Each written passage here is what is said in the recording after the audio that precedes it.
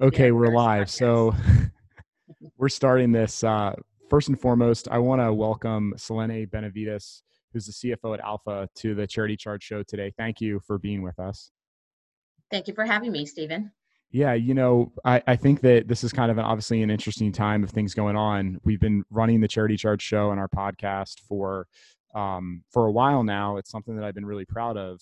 But just given the nature of everything that's happening in the world, what I've tried to do with the past couple of weeks and moving forward is just have leaders like yourself on that can share tips, strategies, wisdom with all of the nonprofits we work with and just really the nonprofit community in general. Um, I think that, as I've kind of prefaced each episode, obviously there's unprecedented challenges from a health perspective that are going on locally, nationally, and globally.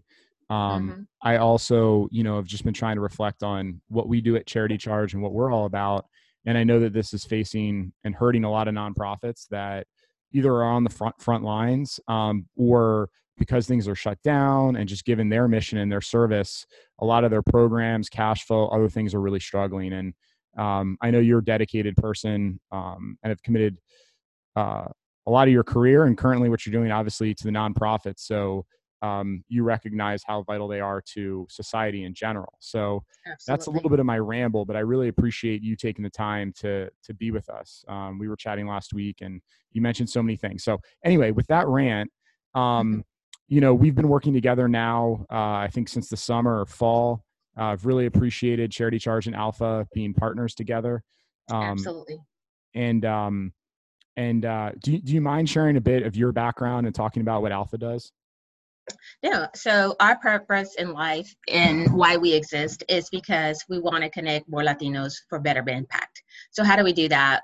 One, we want to make sure that they're knowledgeable and prepared for society, for life as they graduate from college and go on to grad school and get the top jobs in corporations, the Fortune 500 or 1,000 actually. And so that's what we help them. But in order for us to do that, we need to have a strong infrastructure, a strong foundation here at Alpha.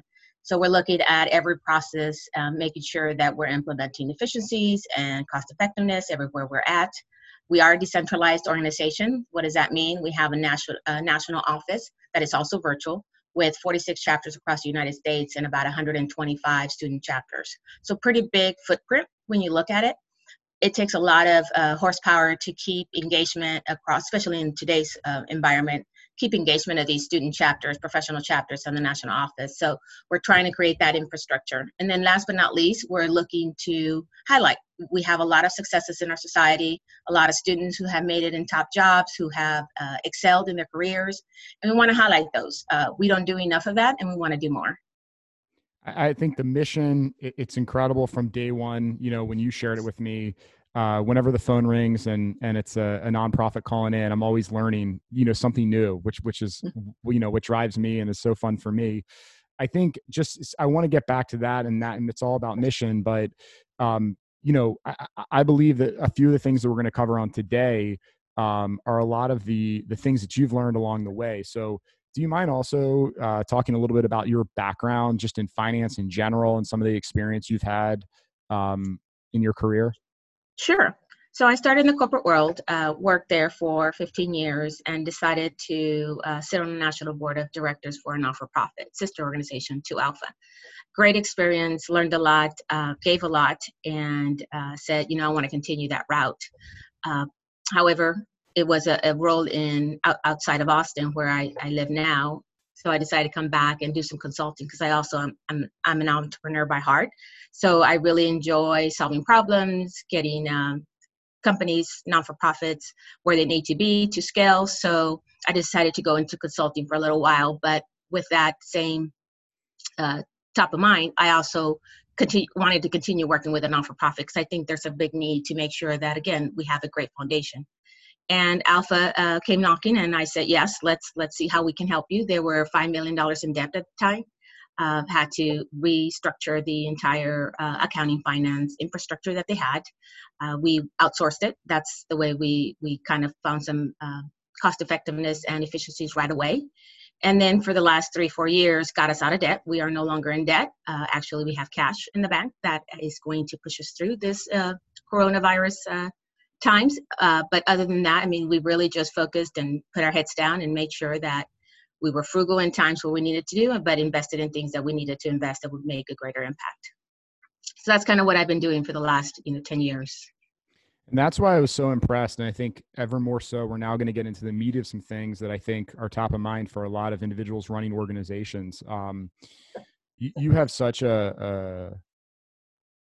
such wisdom from just inheriting a mess, so to speak, stepping in and being someone that was willing to roll up their sleeves. You talk about, stepping in as CFO of a nonprofit when they're $5 million in debt.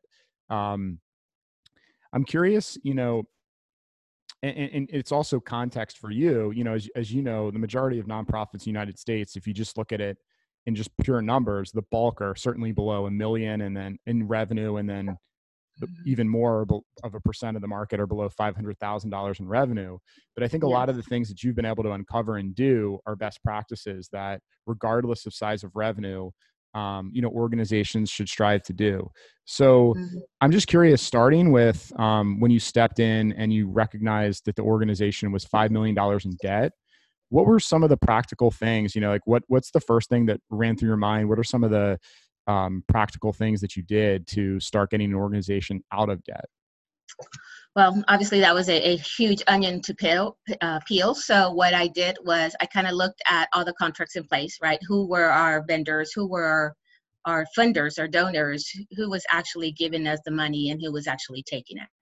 So after looking at those contracts, I evaluated which was the top priority and started negotiating terms with them, whether it was a payment plan to get them paid, because for no reason we wanted to just get away with expenses incurred by our former fathers. We actually wanted to do right for our vendors too. So we evaluated the contracts, we negotiated payment terms. We also looked at our fixed and variable costs to make sure that which were the ones that we absolutely had to have, payroll being one of them. But even in payroll, looking at how we could be more efficient and effective in providing the services that we needed to provide and still not having additional costs. So we continued doing that for the last 4 or 5 years, managing cash flow, right? We have 46 chapters, 25 really, really active chapters. That means they're having events at least every week or every month and incurring expenses. We don't have a credit card. We did not have a credit card at the time. Thanks to Charity Card, we do now. But we didn't have a credit card at the time. And so we needed to find ways to reimburse the volunteers who were incurring expenses on behalf of Alpha. So that's how we leveraged technology. We learned that a lot of the platform or stack solution that our outsourced company, Consero Global, had fit right in. So we implemented those and started making sure that those were best practices. For example, in leveraging Bill.com, we found that we were able to pay our expense reimbursements within 15 days versus the 30 days that they were used to. We were closing the books almost 30, 45 days in the rear. We're doing that now in 10 days. So a lot of just peeling the onion and finding ways that, in our normal day-to-day accounting finance infrastructure, we do. It's just Alpha didn't have that infrastructure, and now it's put in place. Mm-hmm. And even with some of those are some being an organization of your size and scale, both in chapters, people involved, and revenue and whatnot, those systems that you're talking about are pretty advanced. I want to ask you a couple of basic questions. Just give me a perspective of, say, an organization that's new. Say there's an executive director running the organization. Perhaps they're the founder. They're unbelievably passionate about what they're doing. That's why they started this nonprofit, but they have no formal background in finance. Can you talk through or kind of explain in your own words to them, the concept of cash flow and why that's so important? Sure. So you don't do anything without cash, whether it's through a credit or a line of credit, a credit card or a line of credit, or just cash in the bank. It's nobody can purchase anything without that these days. So you really need to look for ways to enhance those. So cash flow, again, what is the cash coming in? What are those receipts that you're getting? Cash receipts, checks, dollars, credit card, merchant fees, whatever you're getting in. And Then you look at those, and then you look at what's your pipeline look like? What are your fundings look like? Is it through a program? Is it through donors? Is it through a membership drive? Is it through a gala? When do you anticipate those cash income coming in? Once you have that, you kind of look at, okay, well, this is the cash that I have to work with this month. So now I need to look at my fixed and variable expenses. What are those that there's nothing I can do? I have to pay them every month. And what are those that I can either negotiate terms, or even on a variable, say this month I don't need it, therefore I'm not going to use it, or a quarter or a year, right? You evaluate those. And then at the end of the day, after that, you subtract from your income your expenses, and now you know what your net cash is going to be at the end of that month. And honestly, when I started first doing this, I was doing cash flow weekly. I needed to know exactly what I was working with every Friday before I made payments every Monday. So did that as frequent as I could do it. Now we're at a point where we're doing cash flow every other 2 weeks, because I know what are my fixed expenses that I'm going to pay at the beginning of the month, and then the variable expenses get paid at the end of the month, so that I can make decisions accordingly. So those are some of the basics things about a cash Yep. flow.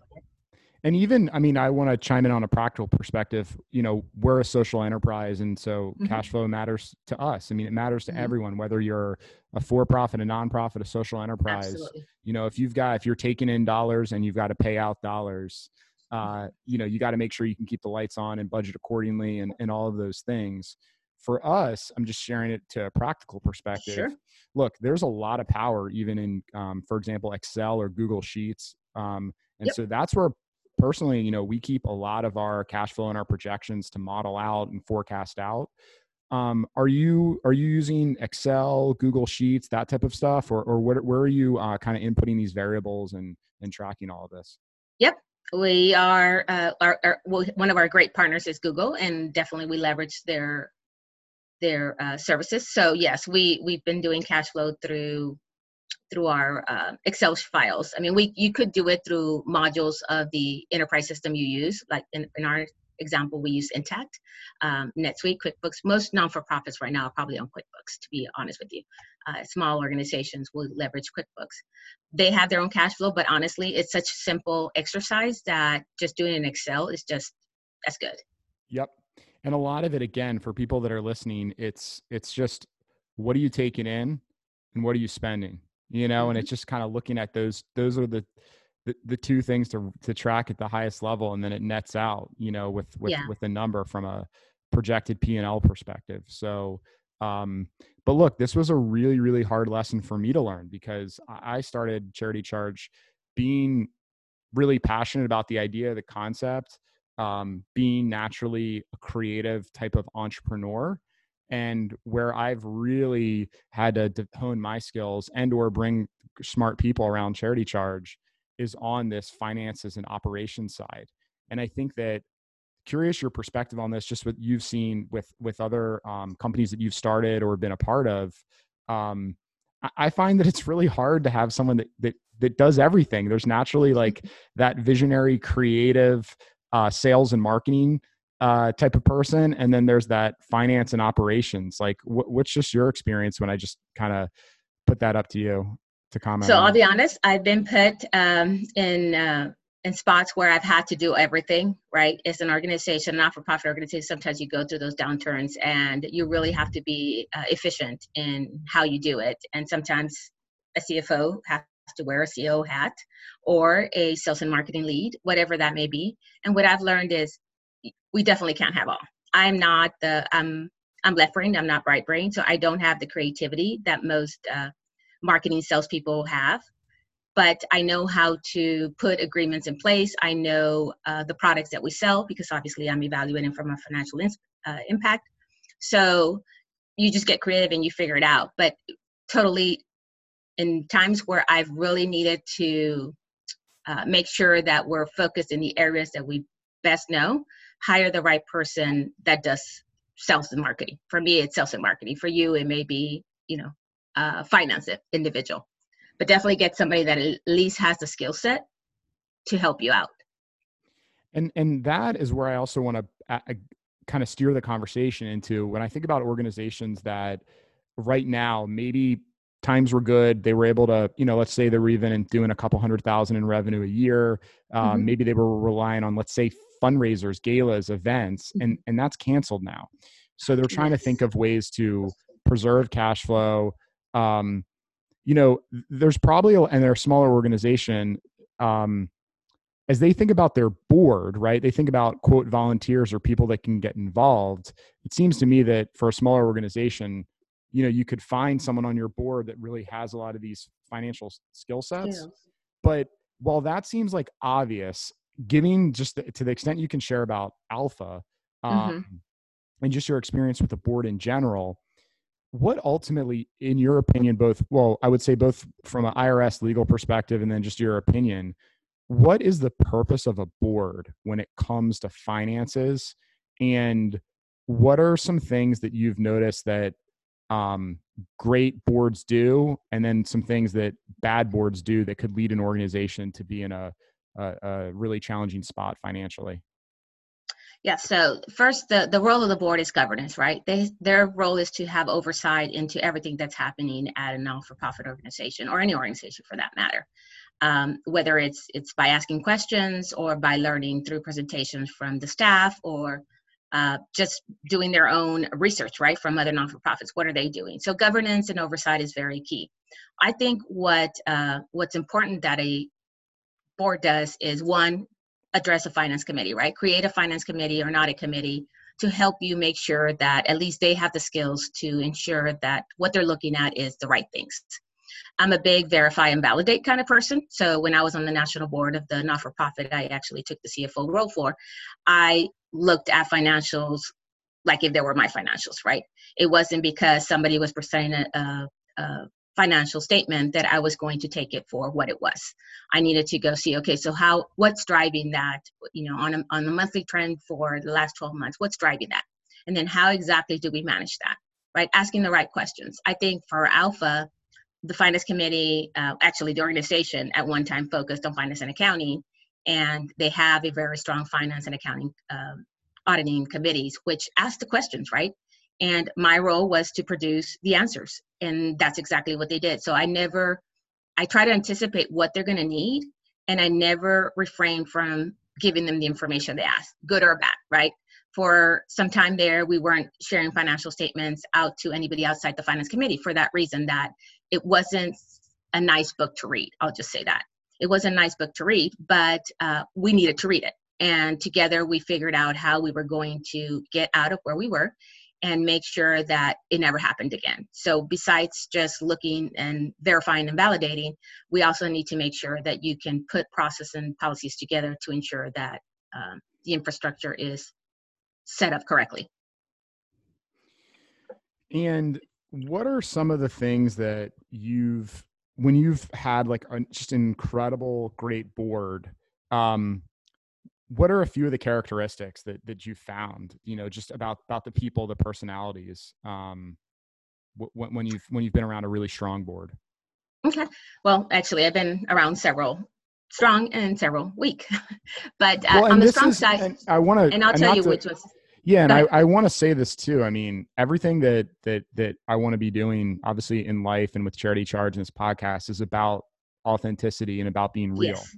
And this is just what I experience time and time again, because I'm typically, interfacing directly with the executive director or CFO or COO at an organization, and certainly not all, but so many of them, vent and share to me their frustrations and their challenges with their boards.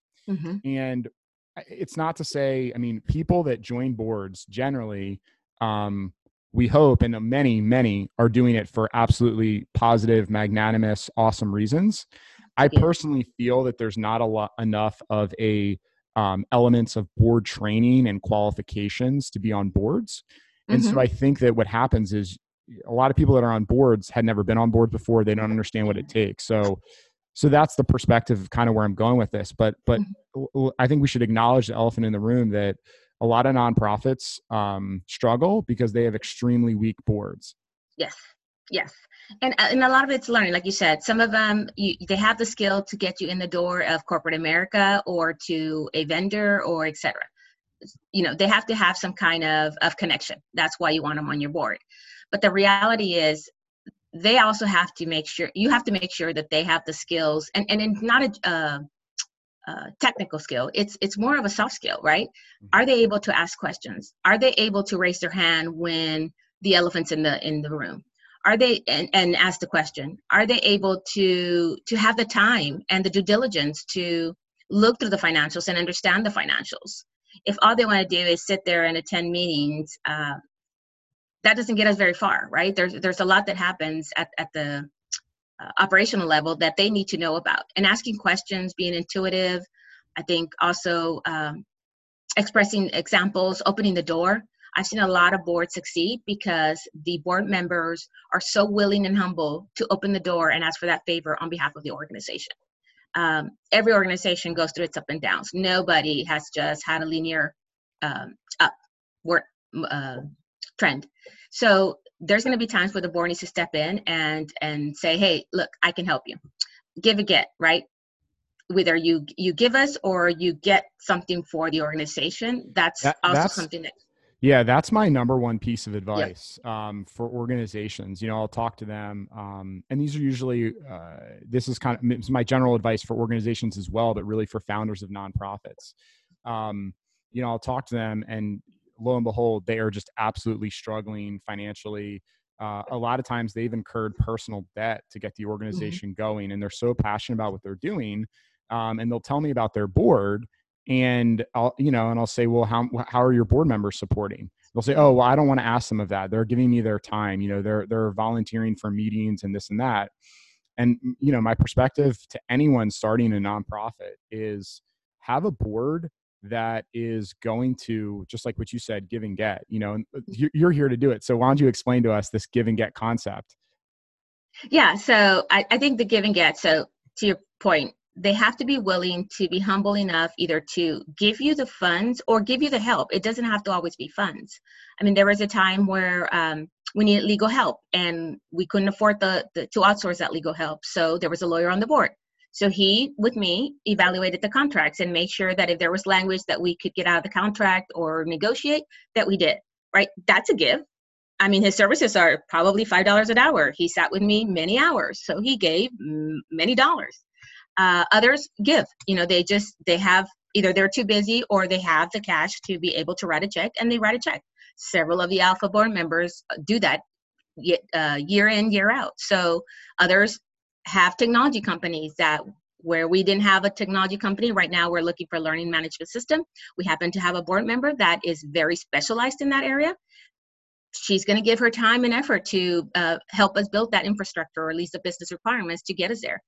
That's a gift. We could have never paid what we're paying her, which is nothing, to any vendor out there. I mean, we've gotten quotes and they're horrendous. They're large in scale and money. So we're going to leverage her. And I think that's really a beauty of what you're saying, is this idea of quantifying it. I mean, clearly if someone writes you a check for $10,000, you know what that's worth, that value. Sure. But also, thinking about quantifying, and I think you can do it through, if someone's giving you their time, you can know what they're typically would charge if it's a services and hourly rate, or if they're giving you some sort of, call it product or, tangible product or technology product, you can shop around to see what that might be through a competitor. And then you can get a sense of if they're giving it to you for free or, if at a discount, you can quantify that, and I'm kind of saying this to the typical nonprofit founder that's probably under, $250,000, $500,000 in revenue. My opinion, I go a little bit stronger with it. I really look at it purely from a give and get from a financial perspective. So you can at least cover, initial like costs. So you pick what the number is for ideally quote the budget. But I would say, I think in my opinion, a very reasonable ask of board members at minimum is to give or get $5,000 a piece. And the way that I would do that if I was running the organization would literally, you either give me $5,000 or you go get 5 friends to donate 1,000 each, or however you want to break it up. So a lot of organizations just focus on that. And this is even getting back in earlier, but a lot of people come to me asking about that they want to start an organization. And my perspective is, if you can't, before really you put down any sort of true foundation of services, if you can't round up a board to get to, of let's say 5 people to give you a raise $25,000, you have the wrong people involved, and or you don't have the right product, or mission. So, and then, when from day one, when you start, you're counting on, you have that 25,000 or whatever you make it, that 50, that 100,000. I mean, I wouldn't even consider doing it if you couldn't raise 100,000 out of the gate. And well, it just there's other me. ways, right? Yeah. Outside of cash, some of the hardships in not-for-profits do it. And I see your point going to the board, but then how many times do you go to the same pocket? Mm-hmm. I think there's ways to be creative. Give or get does not mean you have to give from your pocket too. Like you said, get your friends to contribute. I did a lot of fundraising for the Leukemia and Lymphoma Society when my cousin was going through cancer, and sending emails, making the ask. I think another thing that I've learned in this society is it doesn't hurt to ask. What's the worst that can happen? They tell you no, or worst comes to worst, you know what? You find an in-kind service. I've found many in Alpha, we did this at the very beginning. We asked a lot of chapters to do this. And because we're so connected to corporate America, that is our funding stream, they have offices, they have telecommunication, they have food and beverage in their own premises. So all of that is just a matter of asking, hey, can you compensate us instead of monies? Can you compensate the food and beverage for our event? It's going to be $2,500. They pay the bill. Easy. Yep. It's just a matter of asking. No, absolutely. And I appreciate that you're giving that different perspective, and I'm pretty opinionated, in my perspective. And again, no, I'm with you. I do agree that if you're going to be a board member, you have to be willing to put something on the table that is going to help the organization further. Yeah. And I'm also saying it from the perspective of the different stages of organizations. So a little bit of my give and get is at the very beginning. If you have an idea for a nonprofit and you want to start it, how do you validate that you're going to be able to do it? A group, they're a client of ours, and I've also had them on the podcast, is Friends of the Children. And they have different, they're national, but then they have chapters, in Austin, many other cities, including Austin. And one of the things that their founder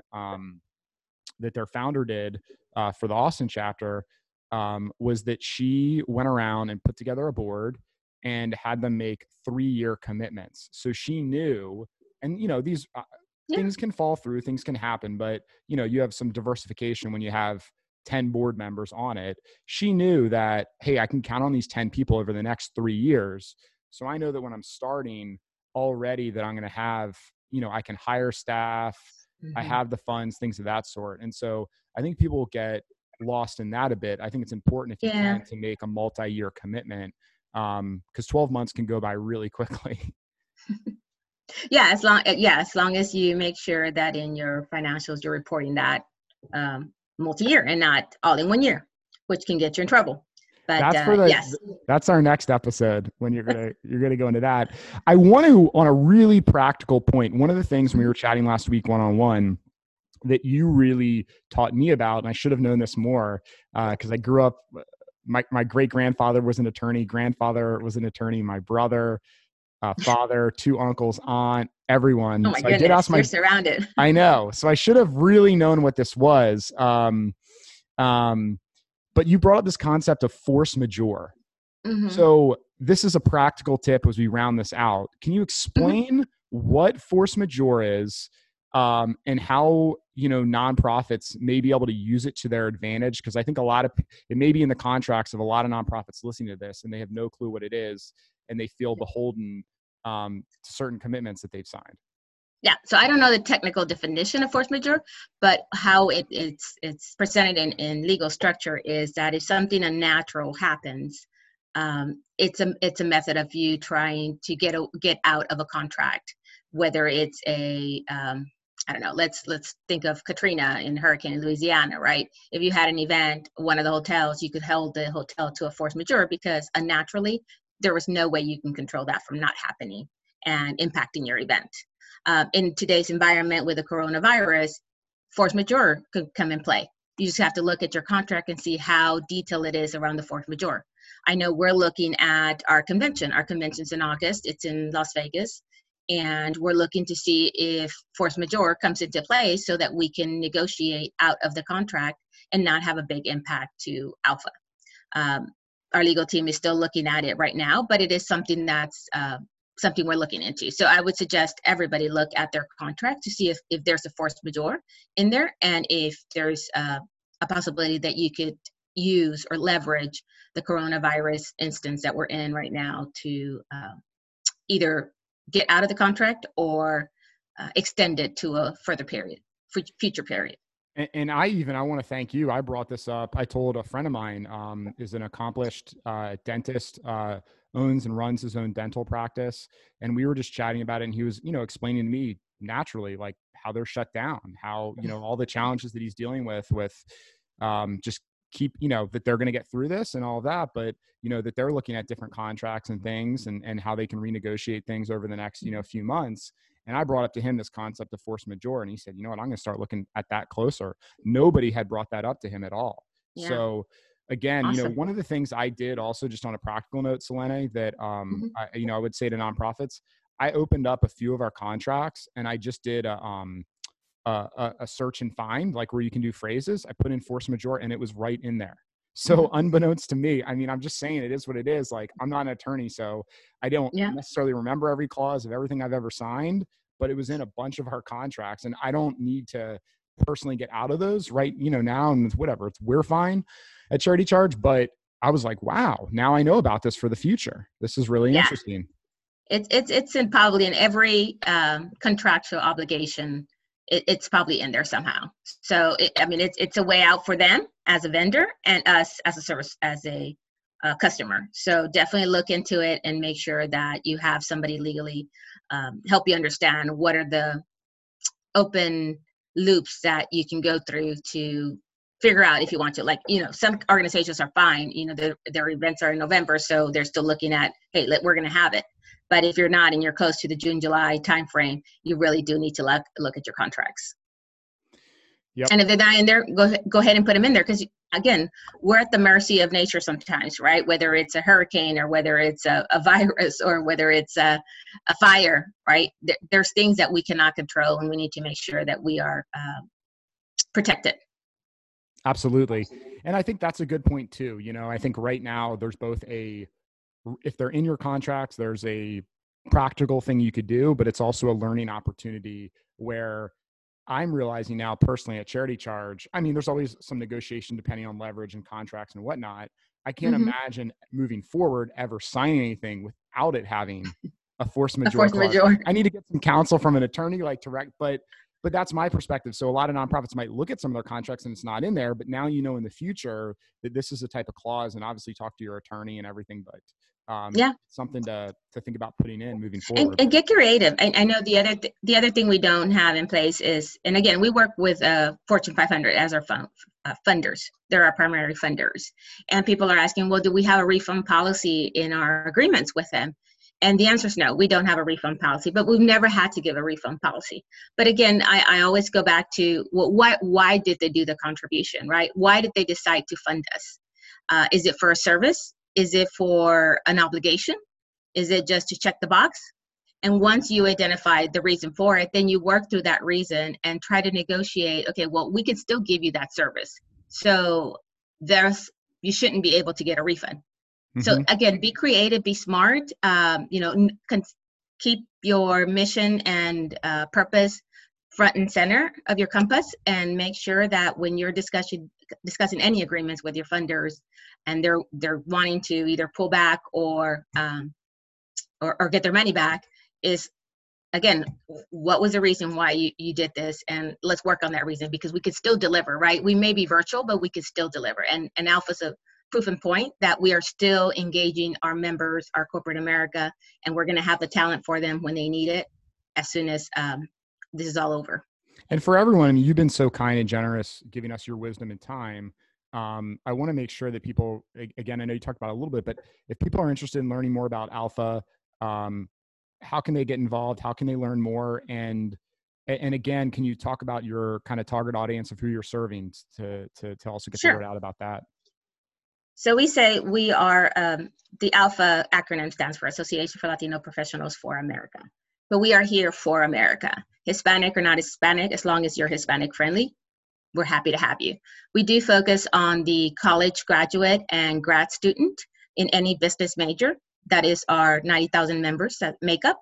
But at the end of the day, during our convention, during our member events, during our regional symposiums for students, we see everybody and anybody. So anybody looking for a job, anybody looking for career guidance, anybody looking for a way to catapult themselves in a corporation on anything, anybody looking for financial guidance, right? We have a CEO that is very, very knowledgeable and very has done very well in his career. So he has a lot of wisdom and guidance to give our members. So listen to one of his podcasts, listen to one of his webinars, go to one of our events and let him have him speak to you. It's amazing what one thing I have learned about ALPHA is the passion in the individuals, the passion in the students, the passion in the mentors, the passion in the corporate. I mean, I've met so many corporate people that have been in their companies 20, 25 years. And from the day they stepped in and they're still there, ALPHA is still at the forefront of their funding list. So just a great organization to get involved with. Hopefully you can get to know us a little bit better, whether it's on the website, alpha.org, or in one of our programs. I love what you're doing. I really, really appreciate all of your just friendship and collaboration and sharing all of this with us. And I also just want to thank and appreciate everyone that's been supportive of Charity Charge and what we're doing. I know a lot of friends and family have been reaching out to us. We're doing fine. We're working pretty much, completely remote. And I think in this time of need, we're just trying to do more and more. So thanks to everyone that's a part of our community, and Selene for being a part of our family. Thank you, Stephen. Together we can do anything. You got it. I love the positivity, enthusiasm. All right. We're signing off here. Catch you all in the next episode.